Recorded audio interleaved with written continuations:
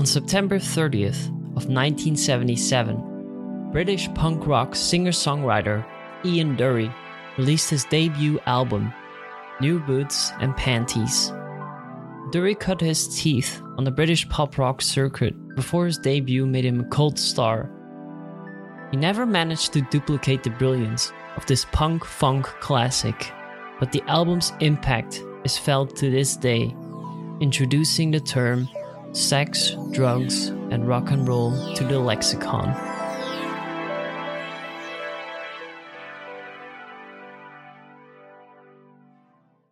Welcome to the 500 Albums podcast, where we go through the Rolling Stones' top 500 list of greatest albums of all time, as selected by a panel of musicians, music critics, and journalists, and published by Rolling Stone magazine in 2003. My name is Erwin, and today we're looking at number 495 on the list, New Boots and Panties by Ian Dury. So today, Ian Dury, legendary British singer. I knew of his songs, but I did not know of the person, although I somehow seem to remember that there was a movie about him and that Andy Serkis played him in that movie. But other than that, I did not really know anything about this artist, so really cool to see who he was and learn more about what he has done in his life. So without spoiling too much, let's look into his life, shall we?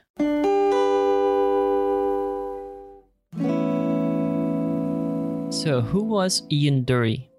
Well, he was a British punk and new wave singer-songwriter and actor, and he was born in 1942 in the Greater London suburb Harrow Weald.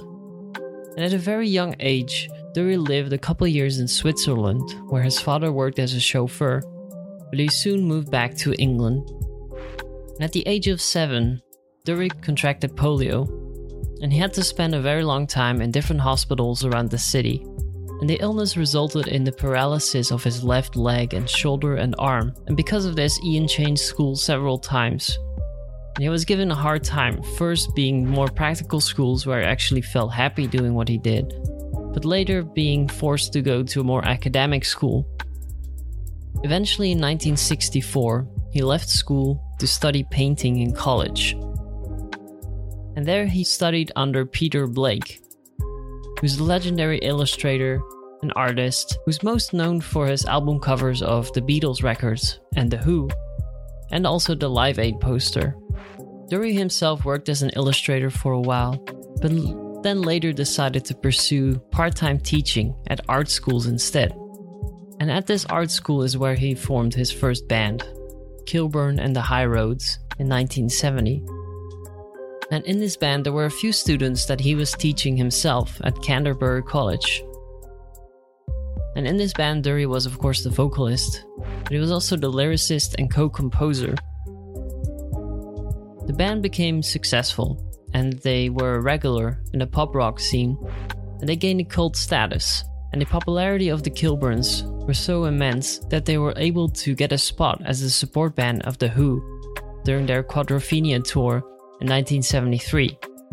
And soon after this support gig, they were signed to Raft Records, but more on that later. Later in his career, Ian Dury formed the band The Blockheads, together with some former members of the Loving Awareness band, and this band became an even bigger success. Together, they recorded several albums, but eventually they split up, and later reunited again for another album, and some live performances. Ian Dury drew influences from all the different members of the bands, and it included genres like jazz, but also rock and roll, funk, reggae, and music hall. Ian Dury always saw himself more as an entertainer and a performer rather than a singer, and this kind of showed in his stage performance, where he did not put as much attention into singing or addressing the audience in a very conventional way. And this also translated in his lyrics. They were often described as absurd, otherworldly, and offensive. And this also led to a few songs being banned on the radio, in particular the BBC. So besides his work as a musician, Ian Dury has also acted in several movies and TV series, and some of his most notable roles were in the movies Judge Dredd, Split Second, and the second Crow movie, City of Angels. Ian Dury never really liked the word charity, but he was still active in charity as well, as he appeared in several advertisements to promote safe sex when AIDS became very prominent in the mainstream. And Dury also became an ambassador for UNICEF. And for UNICEF, he visited Sri Lanka to promote the vaccination against polio in the 1990s. And by the end of Dury's life, he started supporting more charities that help people with cancer. This was because Dury himself was actually diagnosed with colon cancer in 1996. And the disease later spread to other parts of his body, and he eventually passed away on the 27th of March 2000, aged 57. So now we know a bit about his life. But what about the music he put out before New Boots and Panties?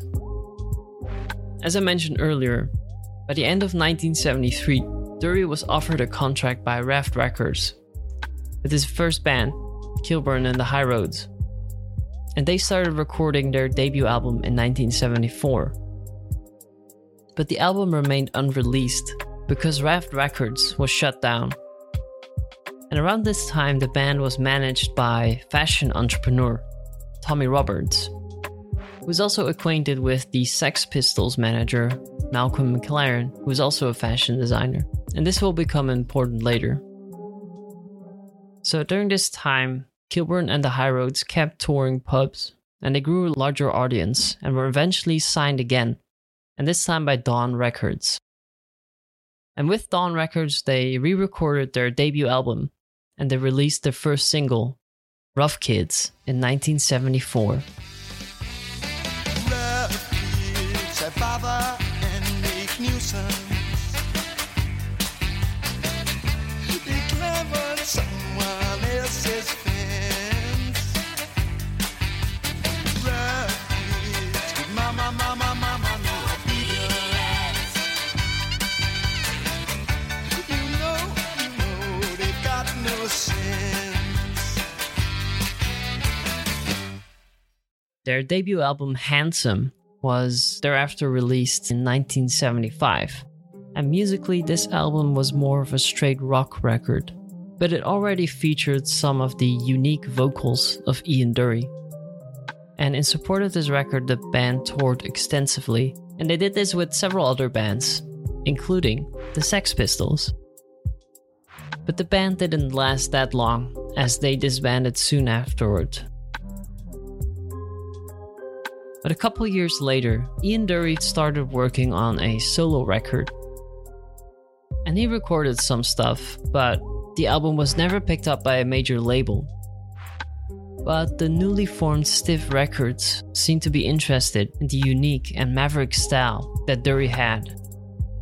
So in order to record a record again, Ian Dury formed the Blockheads in 1977, and the label invited the band to perform on the live Stiff tour, together with some other artists like Elvis Costello and Nick Lowe. And this is really what opened the way to their real mainstream success.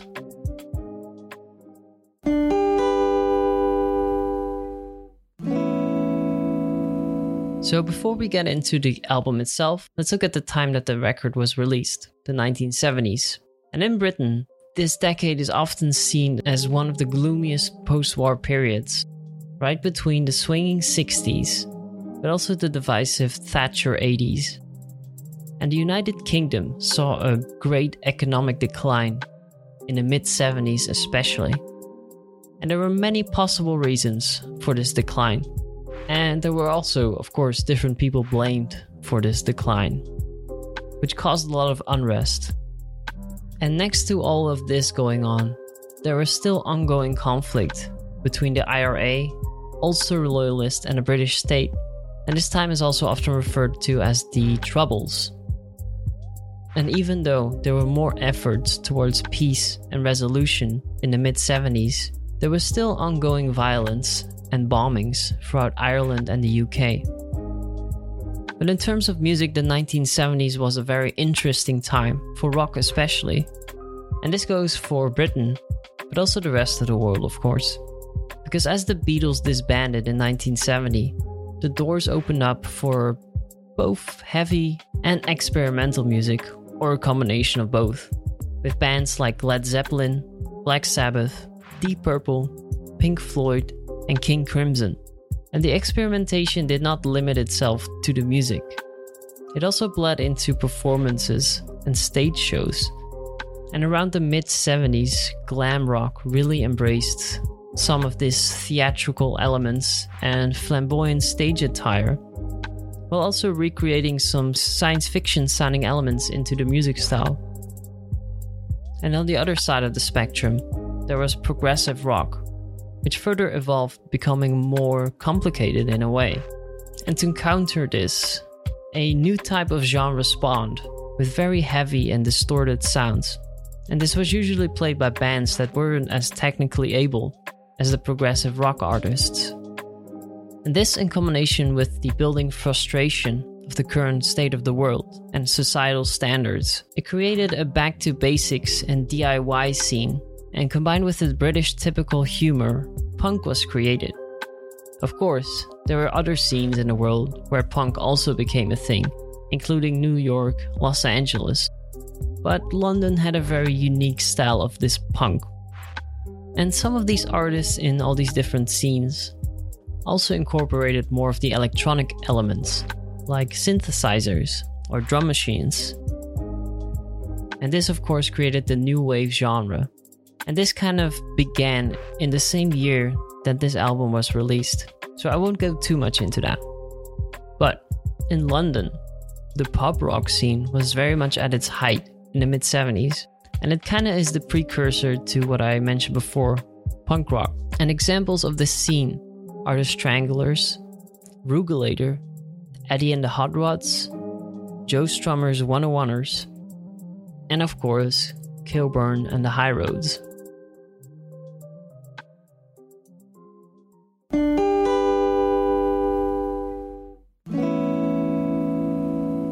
So now that we have a bit of background of whatever was happening surrounding the album and before the creation of it, let's look at the recording of it. So, in the time surrounding the Stiff Live tour, Ian Dury had a load of songs and was ready to put out a full-length studio album. And Dury had written most of these songs with his bandmate Chas Jankel, and some tracks together with Steve Nugent. Dury and Jankel recorded about 35 to 38 demos at Alvik Studios in Wimbledon, and the studio engineer of these recordings recommended two session musicians, Norman Watt Roy and Hugh Charlie Charles, and they became members of the Blockheads later on. So out of all these demos, Dury selected the best tracks, and a week later, they started recording those at the Workhouse in London. And the album was co-produced by Peter Jenner, Laurie Latham, and Rick Walton. And out of all these, Peter Jenner was the most experienced producer, and he had been active since the late 60s. But in reality, most of the hands-on production was done by his protege, Laurie Latham. Latham later recalled, quote, "Peter would sit there, rolling joints, all day, and I'd do all the bloody work. But in fairness, I also have to say that he taught me an awful lot. He wasn't particularly hands-on, but he would always say things like, 'Laurie, are you sure the bass drum's loud enough? Maybe you should nudge it a bit.' It was always the bass drum or the bass. And if you think about it, the rhythm section is what really defines that record." Unquote. So beside the aforementioned personnel, the album featured two more members of Dury's original band, namely the saxophonist Davy Payne and the guitarist Ed Spite, and a friend of Spite's, Jeff Castle, also features on the record, playing the Moog synthesizer. The album cover is a now very iconic picture, taken by Chris Gabrin, and it features Ian Dury with his son Baxter, and they're standing in front of Axford's underwear and lingerie shop. And there were actually several versions of this photograph taken, some with or without Baxter, but Dury and Gabrin both chose the same photo, and Dury subsequently named the album. And an interesting fact about this picture is that the location where it was taken was actually just around the corner of where Dury's father had passed away a few years prior. Musically, Ian Dury wanted the album to sound typically English, as he calls it, but he also wanted the influences of every member to come through. And he wanted to let the music be what they wanted it to be. Quote, "I wanted to make music that sounds like something we liked," unquote. In an autobiographical documentary, which I highly recommend, called Ian Dury on My Life, he also explains that he wanted to make music that people could dance to. Very reminiscent of Jamaican and African music, but also inspired by African funk and jazz. And this influence, I think, can really be heard, especially compared to Dury's first album with the Kilburns. It is much more danceable, and the rhythm and the influences outside of the rock and roll genre is very noticeable. The sources of Dury's lyric writing was diverse, but it were usually things that Ian knew about or he lived amongst. And he used elements of his own life to create his own characters or use people around him and describe them. And to him it was a form of journalism, talking about a character or a person and what they had liked and what they did. Like I said before, Dury's purpose was always to entertain the crowd. He didn't really put much focus on creating deep and philosophical songs. Instead, he just focused on creating something unconventional, but entertaining. The Guardian later described the sound of the album to be a refined and distinctively London-oriented blend of Cockney music hall, rock, and Bowie-styled electronics. And I can definitely see that, especially the latter, which is recognizable in some of the songs. Now let's look at some of the actual songs of the album. And first of all, I'd like to talk about a song that was not on the initial release of the album, but was released before the album, and it was shortly after added on re-releases of it. And this song and single is of course Sex and Drugs and Rock and Roll. And this song was in the works for a long time, with Ian Dury proposing to make this song multiple times to his partner Chas Jankel. But Jankel kept rejecting to do so, up until Dury sung the song's guitar riff to him. And while he was playing it back, he sung over the riff. And that's when it clicked. And this song's iconic riff has often been compared to some other songs, including Ornette Coleman's tune Rambling, but also a Kentucky folk tune called Old Joe Clark.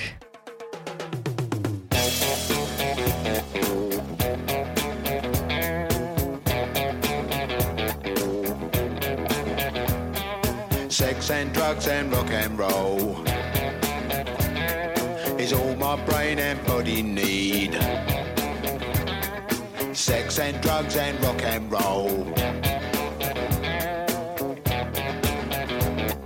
it's very good indeed. The single did not manage to chart, and it was actually banned by the BBC because of its lyrical content. And although it was not the first time the term was coined, the song really popularized the phrase sex, drugs, and rock and roll. Sex and drugs and rock and roll. Sex and drugs and rock and roll. Sex and drugs and rock and roll is very good indeed. Another single and song on the album is Sweet Gene Vincent. And this song is a tribute to rock and roll singer Gene Vincent, which was an idol of Ian Dury in his teens. And the first time he heard a song of Gene Vincent, it brought him to tears. And ever since, Dury would talk very positively about Vincent. And actually, the death of Vincent inspired Dury to start his own band, and inspired his stage attire. And during the writing of this song, Ian Dury spent about 6 weeks researching Gene Vincent's life and working on the lyrics. And the song roughly retells Vincent's life story, but it also directly references some of Vincent's songs.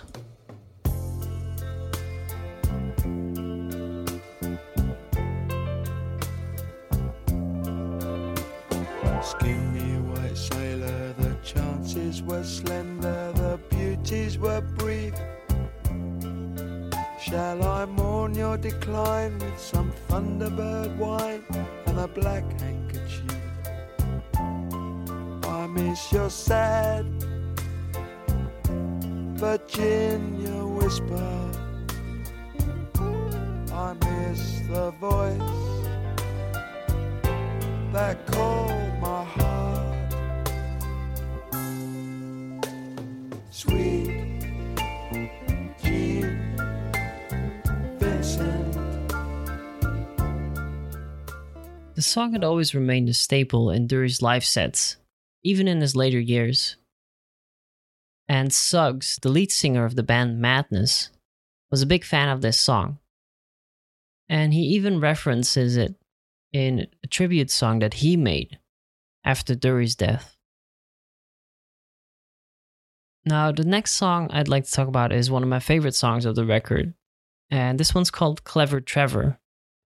And I honestly have no clue what this song could be about. It's probably a character that Ian Dury made up, but I just love the sound of the song, and it has some very great rhyming of Ian Dury.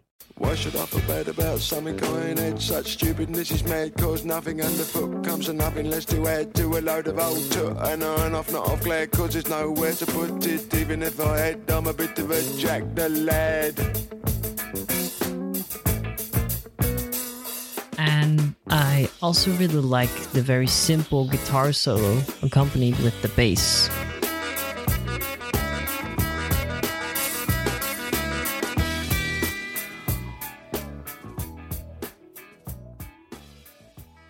Now, the final song I'd like to look at is the song that also was used for the band's name, Blockheads.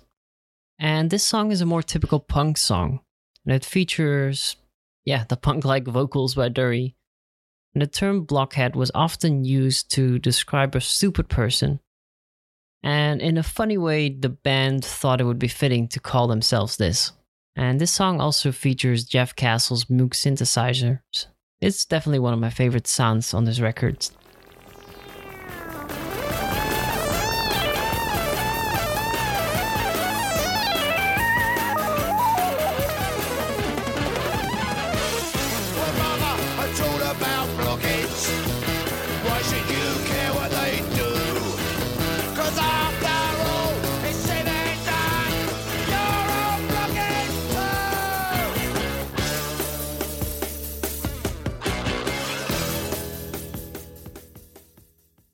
New Boots and Panties was received overwhelmingly positive by reviewers, and Alan Jones of the magazine Melody Maker described the album as, quote, a tense, harrowing account of urban degradation that conveys with more vocal, musical, and lyrical vehemence than any so-called new wave/punk combo has yet been able to muster.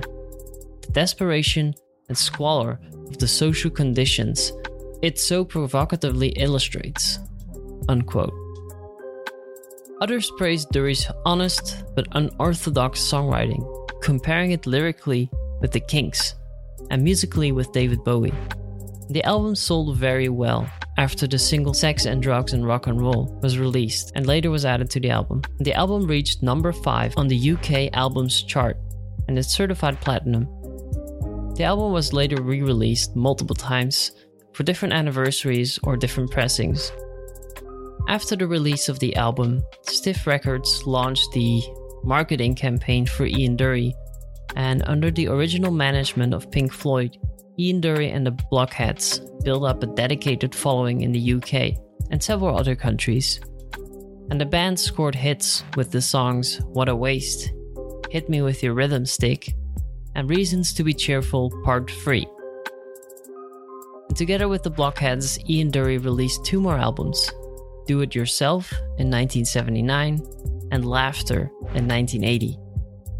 But during this time the band went through a few lineup changes, and it eventually concluded with Ian Dury leaving the band to pursue a solo deal. And one notable release of Dury's solo career was the song Spasticus Autisticus from 1981.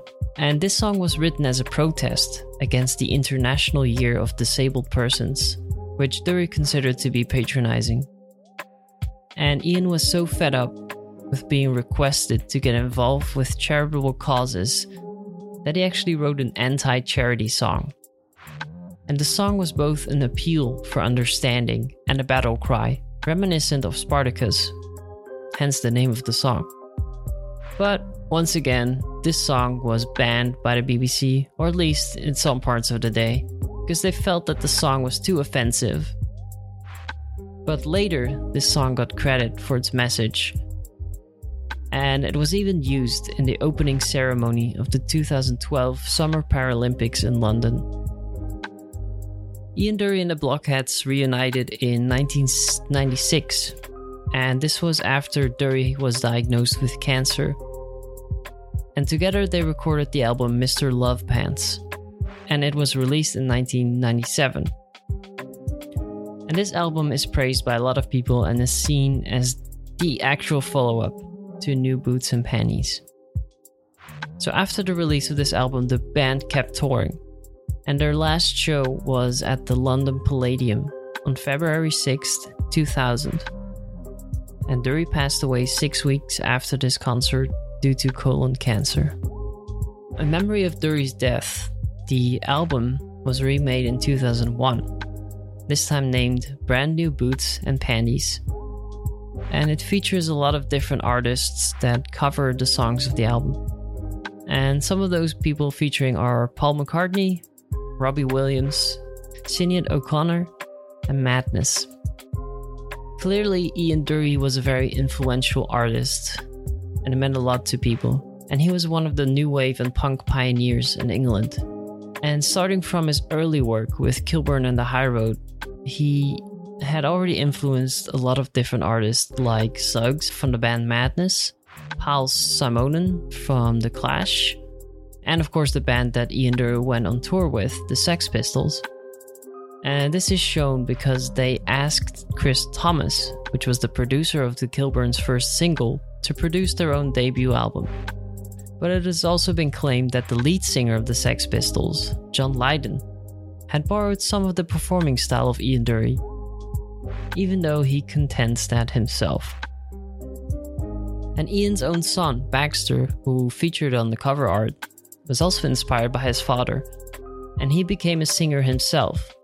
To this point, Baxter has released about 6 studio albums and has seen some of his own success with his music. Now lastly, Ian Dury's life has been very inspirational as well, as it was used for several musicals and movies, most notably the 2010 biopic Sex and Drugs and Rock and Roll, which features Andy Serkis, but also the 2010 musical Reasons to Be Cheerful, which is actually supported by the Blockheads. And that's it for this week's episode. Once again, I'd like to thank you for listening. I can see that you've been listening and you've been liking it so far, so I'll definitely continue making it. It would really help out if you would tell someone about the podcast, and if you can rate the podcast in the app, which will get it promoted more. And of course, you can follow me on social media on Twitter and Instagram at 500albumspod, which is at 500albumspod. Or you can email me at 500albumspod@gmail.com. And you can let me know your favorite tracks of this album, stuff you're looking forward to on the list, and any other questions or suggestions. And for next week, we'll be looking at album number 494, which will be the self-titled album Boss Skaggs by Boss Skaggs. So make sure to listen to that album, and I'll see you then. Bye.